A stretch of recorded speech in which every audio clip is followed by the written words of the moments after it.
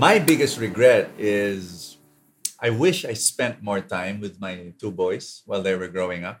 Now, it's funny when I say that because people say, but Bo, you spent so much time with them already. You had weekly dates every day, you would play with them. That's true.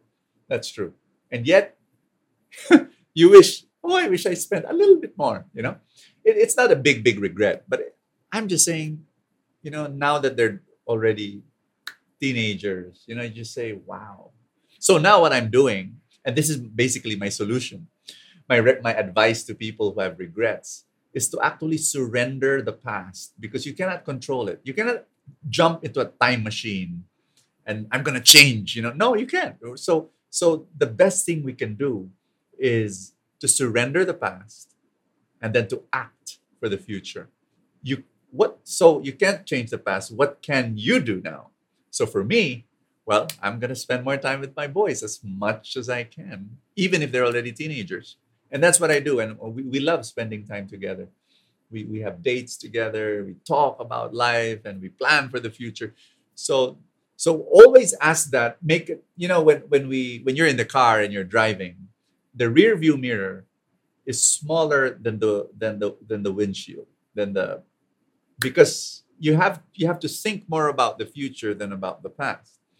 It'll be funny if the rear view mirror was gigantic, then you're gonna crash somewhere. And that's what people do, when they get stuck in their regrets. So the thing is this.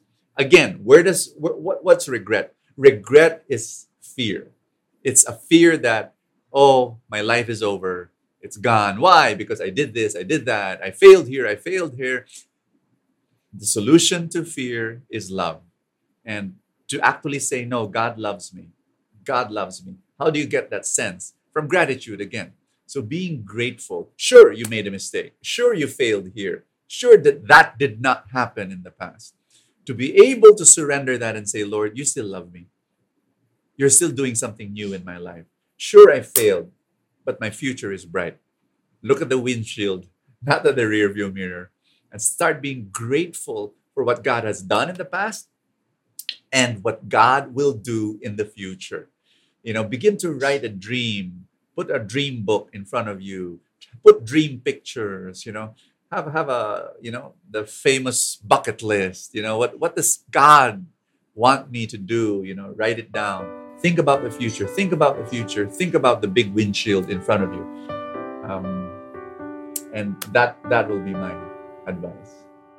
Thank you for watching Soul Food. Don't forget to like, comment, and subscribe. Send your questions over. I hope I can answer them. You can send them through video or just write on the comments section. Thank you so much. This is Bo Sanchez for Soul Food. Always crave for more.